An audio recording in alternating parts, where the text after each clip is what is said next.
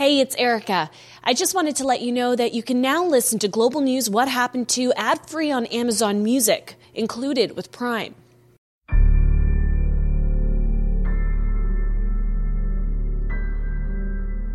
You've probably seen it in movies. After an emotional trial, loved ones gather outside the courthouse, relieved and ready to heal. But for some, the end of this lengthy process marks the start of another agonizing journey. And one Canadian woman understands this anguish better than most. She lost her son in what was likely one of the most high-profile cases in Canadian history, where the killer was found not criminally responsible. Her son was beheaded by the passenger next to him while riding on a Greyhound bus. I'm journalist Erica Vella, and I've had a lot of requests to cover this case on What Happened To. And I will, but I'm going to do it with a little help from one of my colleagues at Global News.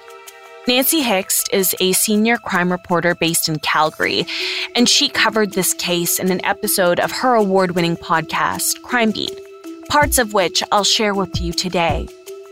But I encourage you to find the link in the show notes and check out the full series on the Brentwood 5 massacre.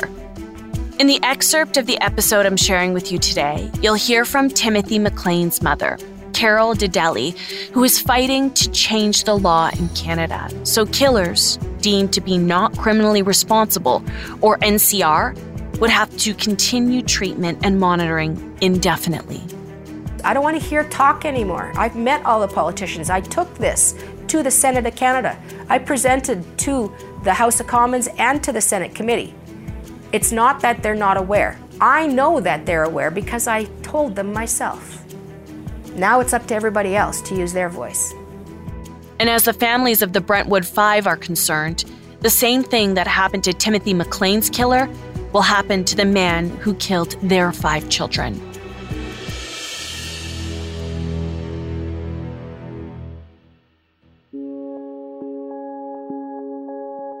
On May 25th, 2016, a Queen's Bench justice found Matthew DeGrood not criminally responsible, or NCR, for the worst mass killing in Calgary's history. According to the Canadian Department of Justice, it's considered a fundamental principle of our criminal justice system that an accused person must possess the capacity to understand that his or her behavior was wrong in order to be found guilty of an offense.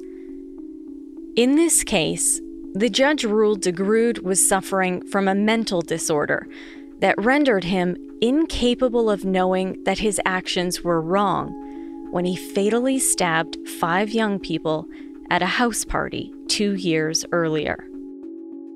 I covered this case from the very beginning, and I've come to learn there are a lot of misconceptions about what NCR means in Canada. It's true, the finding meant DeGrood would not go to prison, and he would not have a criminal record. He was no longer part of the Canadian criminal justice system. Instead, he was moved to the healthcare system. A lot of people assume that meant he would be sent to a psychiatric facility for the rest of his life. That's not how our system works. After being found NCR, DeGrood was sent to a secure facility for treatment, but it's far from permanent. His case is assessed on a yearly basis by the Alberta Review Board, or the ARB. The ARB is an independent tribunal composed of a chairperson, a psychiatrist, a member of the public, and usually a lawyer. They're mandated to review cases of people who have been deemed NCR, or unfit to stand trial because of mental disorders. Each province has their own review board, and each government appoints the members of the board. When DeGrood's case is reviewed, the board has several options: to continue his treatment in a secure facility, to grant him a conditional discharge, or to grant him an absolute discharge.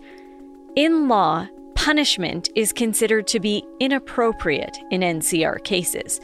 the board must use the least onerous and least restrictive measures necessary to address the risk, and the person's liberties under the Charter of Rights and Freedoms must be respected in each decision that's made. The families of the 5 young people killed by Matthew DeGrood are calling for an immediate review of the decision to grant him more freedom. DeGrood was found not criminally responsible, and tonight there are renewed calls for greater accountability in these types of cases. Global's Nancy Hicks is working on this story and joins us now with more. Nancy. There are 3 options for people deemed not criminally responsible. They can be sent to a secure facility for treatment, they can be granted a conditional discharge or an absolute discharge. Most people look to the case of Vince Li as the bar for what can happen in Canada. Li, now known as Will Baker, was found not criminally responsible for beheading 22-year-old Timothy McLean on a Greyhound bus in Manitoba in 2008. He was granted an absolute discharge, complete freedom, less than a decade after McLean was killed. Calgary's worst ever mass killer, Matthew DeGrood, is still in a secure facility, but he is receiving increased freedoms in an attempt to reintegrate him into society. Once they start fast track, it doesn't slow down. My heart and my sympathies and my support are going to be with the families and the friends of Zach, Jordan, Caitlin, Josh, and Lawrence. I've been in touch with several members of those families, and it's heartbreaking. It's absolutely heartbreaking that 10 years later, nothing's changed. The issue for the families of these victims is accountability. In Vince Li's case, he's promised to take his medication, but there isn't anyone who checks to make sure he does. The one person who can relate to the anxiety the families of the Brentwood 5 are experiencing is Carol Dedeli, Timothy McLean's mother. He was a free spirit. He was wild. He rather undisciplined, but so fun. Like he's just left such a void. He was so bright and energetic and electric. Timothy was an adventurer at heart. He quit high school, and soon after he began to travel, taking in every bit of nature he could. His goal was to end up living in BC. Timothy was very much a minimalist. He liked to sofa surf. He traveled lightly. Pretty much everything he possessed was in a backpack. What Timothy lacked in physical stature, he made up for with a big personality, which made him an ideal candidate for carnival work. He had been working with the carnival. I think this was his 3rd summer going across the provinces. No matter where he would go, he made time for his mom, and those chats always included a special request. He would call me from just about everywhere that he was staying to ask for a chewy double chocolate cookie recipe. And he would make them wherever he was living. I didn't have a cell phone, or if I did, I had just gotten one. Now, I would take a picture of it and send it, but back then, no, I'd have to give it to him over the phone each and every time. But yeah, his friends still call and ask for that recipe. In fact, one did 3 days ago. In June of 2008, Timothy made sure he was back in Manitoba for his younger brother's graduation. After that, he headed back to work on the carnival circuit. And the last time I saw my son, he was crossing the street from the hotel when we left. 1 minute.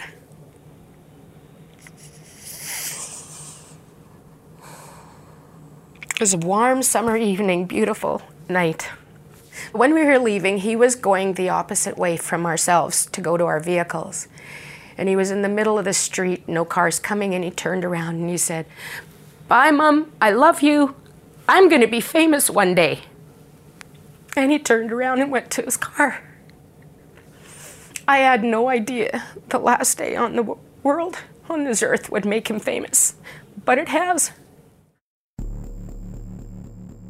By the end of July that same year, Timothy rode a Greyhound bus across the prairies with the goal of ending up back home in Winnipeg. His mom was working as a meal coordinator for a seniors residence at the time. And on July 30th, 2008, she had the news on as she prepped that night's dinner. I remember us all being so, oh my God, that's so horrible. When I initially heard it, my first response was, what state did that happen in? And then my next response was, oh my God, that happened here. That happened close to here. Then I realized it was less than an hour from where we are. We all said a prayer for the family and the murdered person. What she saw on the news shocked the entire nation. A man riding on a Greyhound bus west of Winnipeg had repeatedly stabbed and mutilated another passenger. The victim was beheaded. I remember saying to the senior ladies, well, that my son would have been on that bus, but he came home 2 days earlier or whatever, and turned out I was wrong. It never crossed Carol's mind that the victim could be her son. It was 24 hours after the killing before before Timothy was positively identified and we were informed. The reason they said it took so long, they didn't want to make any mistakes with his identity, and it was difficult to make that identification because of the mass destruction of his body. I knew a lot of what had happened to that individual on the bus before I knew it was my child. And when I heard it was my child, it just hit me like nothing could ever hit you like that again. It was so surreal, so unbelievable that it was just not wanting to sink in. I felt like I was standing on a precipice of craziness. That I could have lost my mind right there, because I remember it being so horrific that I wanted to laugh. I hit the ground, I landed on my knees, and I screamed. I ran out the front door and I screamed, no. But I know that at that moment, I felt like I was right on the edge. And I had to yank myself back, because it could have gone. It could have gone the other way.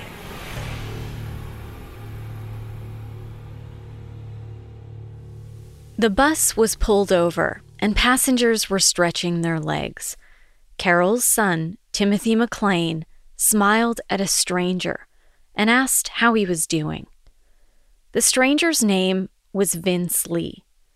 When everyone got back on the bus, he sat at the front.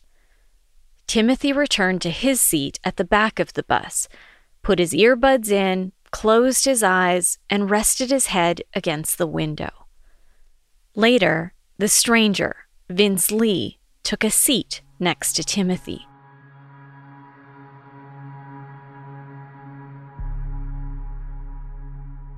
Shortly after that, and without warning, Lee violently attacked him. Witnesses reported hearing Timothy scream. He jumped up and tried to defend himself, but Lee easily overpowered him, and he had nowhere to go. The first 2 stab wounds were fatal, but the attack continued. There were over 100 stab wounds to his body. The first 2 were fatal, neck and upper chest. He didn't suffer for a long time, which was good. But the mutilation that occurred following his initial death is what I struggle with. While the violence against Timothy went on, the driver and other passengers escaped. RCMP and special negotiators were outside of the bus for nearly 5 hours. During that time, Vince Lee kept stabbing and mutilating Timothy. I need to warn you, these details are graphic. Lee removed Timothy's internal organs and then cannibalized him. He took Timothy's severed head and held it in his hand, taunting onlookers.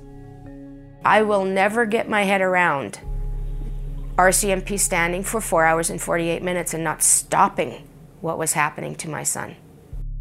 Lee opened a window on the bus and jumped out, and he was finally arrested.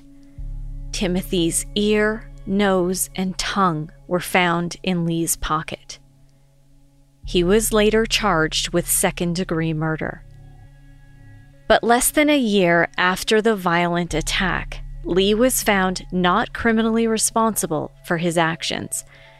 Court heard that he had a history of mental illness that was documented since at least 2004. The court decision in this case states that Lee was involuntarily committed to a mental hospital in 2005 and was diagnosed as suffering from schizophrenia, although he was resistant to treatment and did receive some medication before it appears he left the treatment facility without permission. The judge noted that back in 2005, Lee's symptoms were virtually identical to those exhibited when he killed Timothy McLean. Lee suffered from auditory hallucinations and believed he heard the voice of God telling him to kill Timothy. After being declared NCR, he was sent to a mental health facility in Manitoba, and in the years that followed, his freedoms were gradually increased. In 2016, less than 8 years after he killed Timothy McLean, Vince Lee changed his name to Will Baker. That same year, the review board allowed him to live on his own in a Winnipeg apartment, while subject to conditions and nightly monitoring to make sure he took his medication. It was only a few months later, in February 2017, less than 9 years after the brutal Greyhound slaying, Vince Lee, aka Will Baker, was granted an absolute discharge. That ruling gave him complete freedom.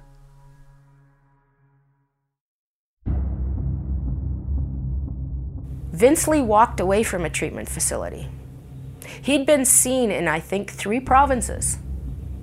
How many opportunities for help that gets turned down, diagnoses that get ignored, medications that aren't taken, is it gonna take? How many more innocent people are gonna die at the hands of a not criminally responsible killer who then is freed with no criminal record to do it again? According to a 1999 ruling by the Supreme Court of Canada, R versus Winco, a review board must order an absolute discharge if a person doesn't pose a significant threat to public safety. And in Lee, or Baker's case, the board ruled he no longer posed a threat. Timothy's mother has since fought to change legislation. She believes absolute discharges should be taken off the table for killers deemed to be not criminally responsible. But so far, that change hasn't happened. I don't want to hear talk anymore. I've met all the politicians. I took this to the Senate of Canada. I presented to the House of Commons and to the Senate committee. It's not that they're not aware. I know that they're aware because I told them myself. Now it's up to everybody else to use their voice. In light of what happened in that case, the families of the Brentwood Five worry DeGroote will also be granted an absolute discharge. Absolute discharge would be the ultimate. He doesn't have to report to anybody. Nobody's going to be monitoring him. He could do whatever he wants. He is on a path, an accelerated path to absolute discharge, where people need to understand he is no longer supervised by anyone. He does not have to go to a psychiatrist and check in. He does not have to have his drugs tested to see how much drugs he has in his system, to see he's taking his drugs. He's completely free to go.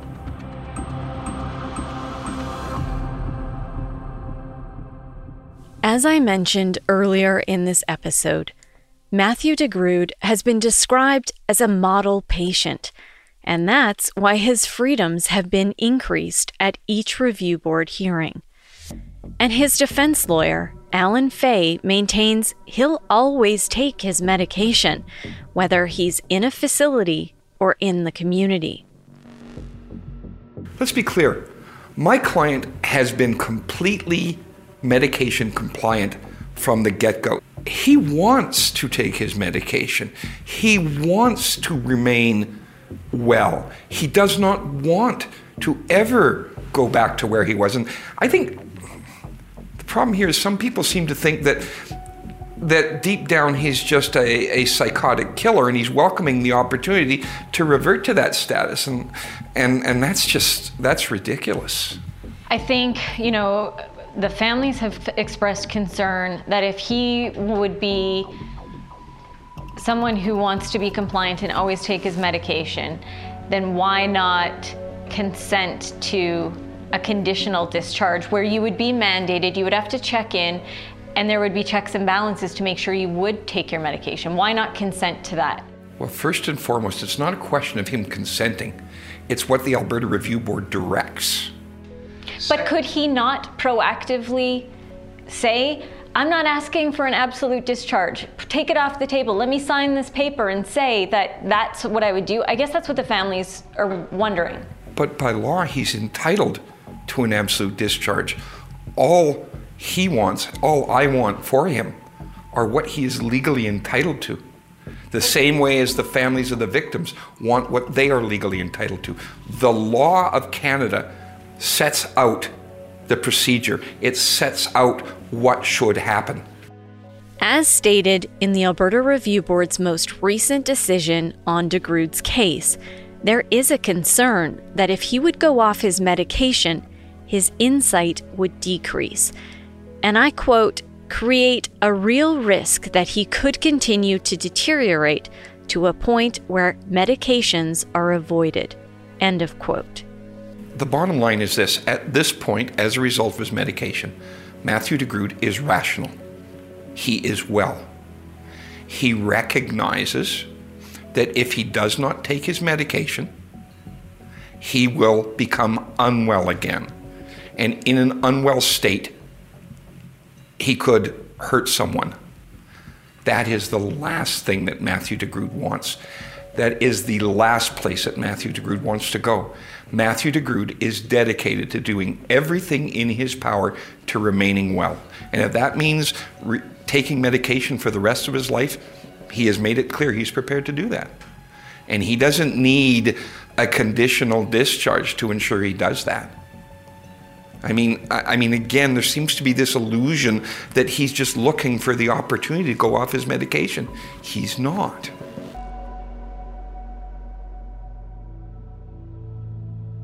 As it stands now, under current Canadian law, if the board deems Matthew DeGrood no longer poses a risk to the public, he must be granted a conditional or an absolute discharge. So, if this person's doing really well and following their treatment, then how would I find that this person poses a significant risk at this point in time? And so, again, in Winco, the court says you can't just speculate about down the road, at some point in the future, if he was to stop taking his medication. That's not a sufficient basis for restricting his liberty at this time. Forensic psychologist Dr. Patrick Bailey has nearly 30 years' experience. He's also a lawyer and was admitted to the bar about a decade ago. He's done approximately 3,500 psychiatric assessments in criminal cases. Dr. Bailey has also testified before parliamentary justice committees to look at amendments to the criminal code, and is part of a national research team studying NCR cases for the purpose of giving our government a better picture of national statistics and trends. That research helps politicians to understand how NCR is used in each province and flag any issues with underuse or overuse. Nationally, there are approximately 400 NCR cases every year. Less than 10% of those involve serious personal violence or homicide. Bailey told me most of those cases eventually result in absolute discharges. The problem is, if review boards grant an absolute discharge to someone found to be NCR for a serious violent offense, and then that person goes off their medication, the risk to the public can be extreme. Bailey pointed out 2 known high-profile cases where offenders were declared NCR in violent cases, went on to be discharged, and then violently reoffended. We certainly know countless cases of individuals who stop taking their medication because they believe that they're now well, or they don't like the side effects of the medication, and so they opt to stop taking it because some of those side effects can accumulate over time. Or we know, unfortunately, that some of the medications stop being effective. And so unless you have that ongoing monitoring, even if this person is willing to take their medication, it might not be working for them anymore. So why not continue to have some measure of monitoring for these relatively rare personal injury cases? The issue, once again, comes back to Canadian legislation. And Dr. Bailey believes one change could alleviate a lot of concerns. So my suggestion has been that the notion of an absolute discharge could be taken off the table for those relatively rare serious personal injury offenses. Again, this wouldn't impact a lot of people deemed to be NCR, as only a fraction of NCR cases involve serious personal injury or death. And again, we're not talking about the 90% of NCRs where the individual has left a restaurant without paying, or has engaged in what we call causing a disturbance, so yelling and screaming in a public setting where there isn't any particular danger to the public. Those individuals would still be entitled to their absolute discharges when the board has determined that public safety can be addressed. We're talking about a relatively small number where there's a serious personal injury element to the offense, where we would say, in those circumstances, we want to have a longer term of supervision and monitoring and participation in treatment. So let me be clear, there are some people in the mental health community who don't appreciate me having advanced the idea because they see it as restricting the liberty of somebody who's otherwise earned an absolute discharge. I understand that. I also understand what I consider to be very reasonable public concern about individuals who've committed serious violent offenses being in a position where they obtain an absolute discharge and they're no longer under any supervision. I don't think that the supervision is onerous to say you will continue to see your psychiatrist, you'll continue to take medications as directed, and once a year you're going to come back before the review board for us to decide how you're doing. And so the review board gets regular updates on this person's participation in treatment. If they miss an opportunity to attend an appointment, or they're not taking their medication and there are ways of monitoring that, then the review board still has some authority to say, we need you to come back into hospital until we figure out what's going on. Once you've granted that absolute discharge, there is no one that has any authority over this individual unless they fall under the provisions of the Mental Health Act, which requires a significant degree of deterioration before the person gets to that point. I don't think that requiring a person to follow up with what they've already offered to do and when they show insight into their own mental illness, when they're highly motivated to want to follow through on treatment, and the only condition that you're putting on them is that they have to follow through on treatment, I don't see where that's onerous.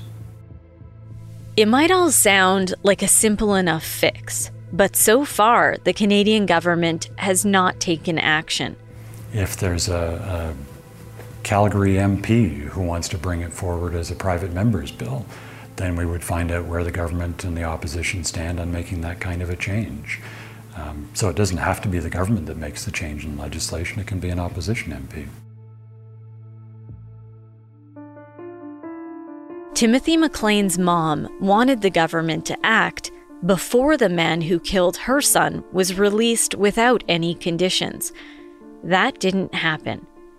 Now, the families of the Brentwood Five want federal politicians to take action before DeGroote is granted an absolute discharge. Because that is the path he's currently on. So he could be your neighbor, he could change his name like Vince Lee did. And so that should be scary to everybody out there, that he's on a path to be completely unsupervised. This is why we're speaking now, because they're starting exactly what Vince Lee did at year 6. In year 3 for DeGroote. In year 6, he got to go to a halfway house to live. Year 7, these are years after he's found NCR. I'm only talking about that. Year 7, he was absolutely discharged, Vince Lee, and he was on his way. DeGroote's there at year 3. By the end of this year, he's going to be living in a supervised halfway house. But you see the progression. That's what everyone should be afraid of. To us as parents, we just have to hang on to our memories. Our Lawrence is not coming back. Right? We just really wish that nothing will happen to other people. Nobody deserves to go through the grief that we're going through. Clearly, he's ill and violent when he's not on his medication. I don't know. For me personally, it's just what are you willing to risk as a society? And, that means laws need to be changed. This could happen to anybody's children. Anybody's. It could happen to anybody's loved ones. It could happen at Walmart when they're shopping, or at Tim Hortons in the lineup. As long as they give Matthew DeGroote freedom, everybody is at risk, wherever they go. Doesn't matter who they are or where they are. Now, they trust him that if he was having delusions, he would tell them, right? They really, really believe that he wouldn't lie to them because he doesn't want to do it again. And I hope and pray that's true, but I'm not willing to risk more people being killed. Why take the risk? Why would you take the risk of all of society for this one person?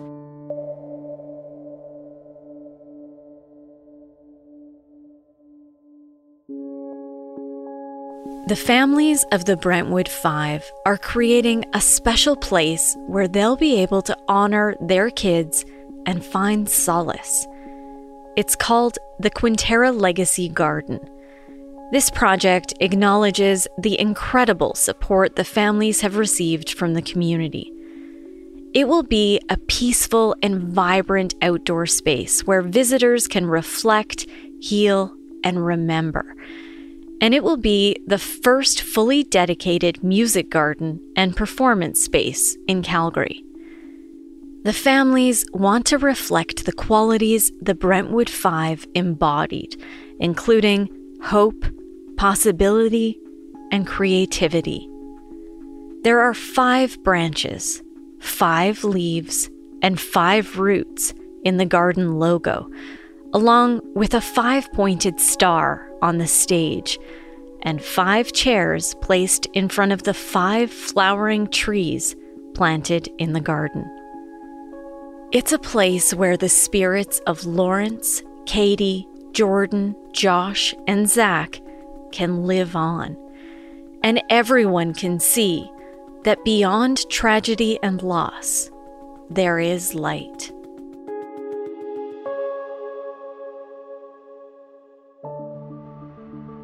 Thank you so much for listening to this special episode of What Happened To featuring Crime Beat.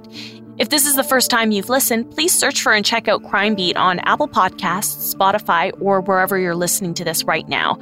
I'll put the link to the complete episode in the show notes. Global News What Happened To is written and produced by me, Erica Vela, with producer Dila Velazquez.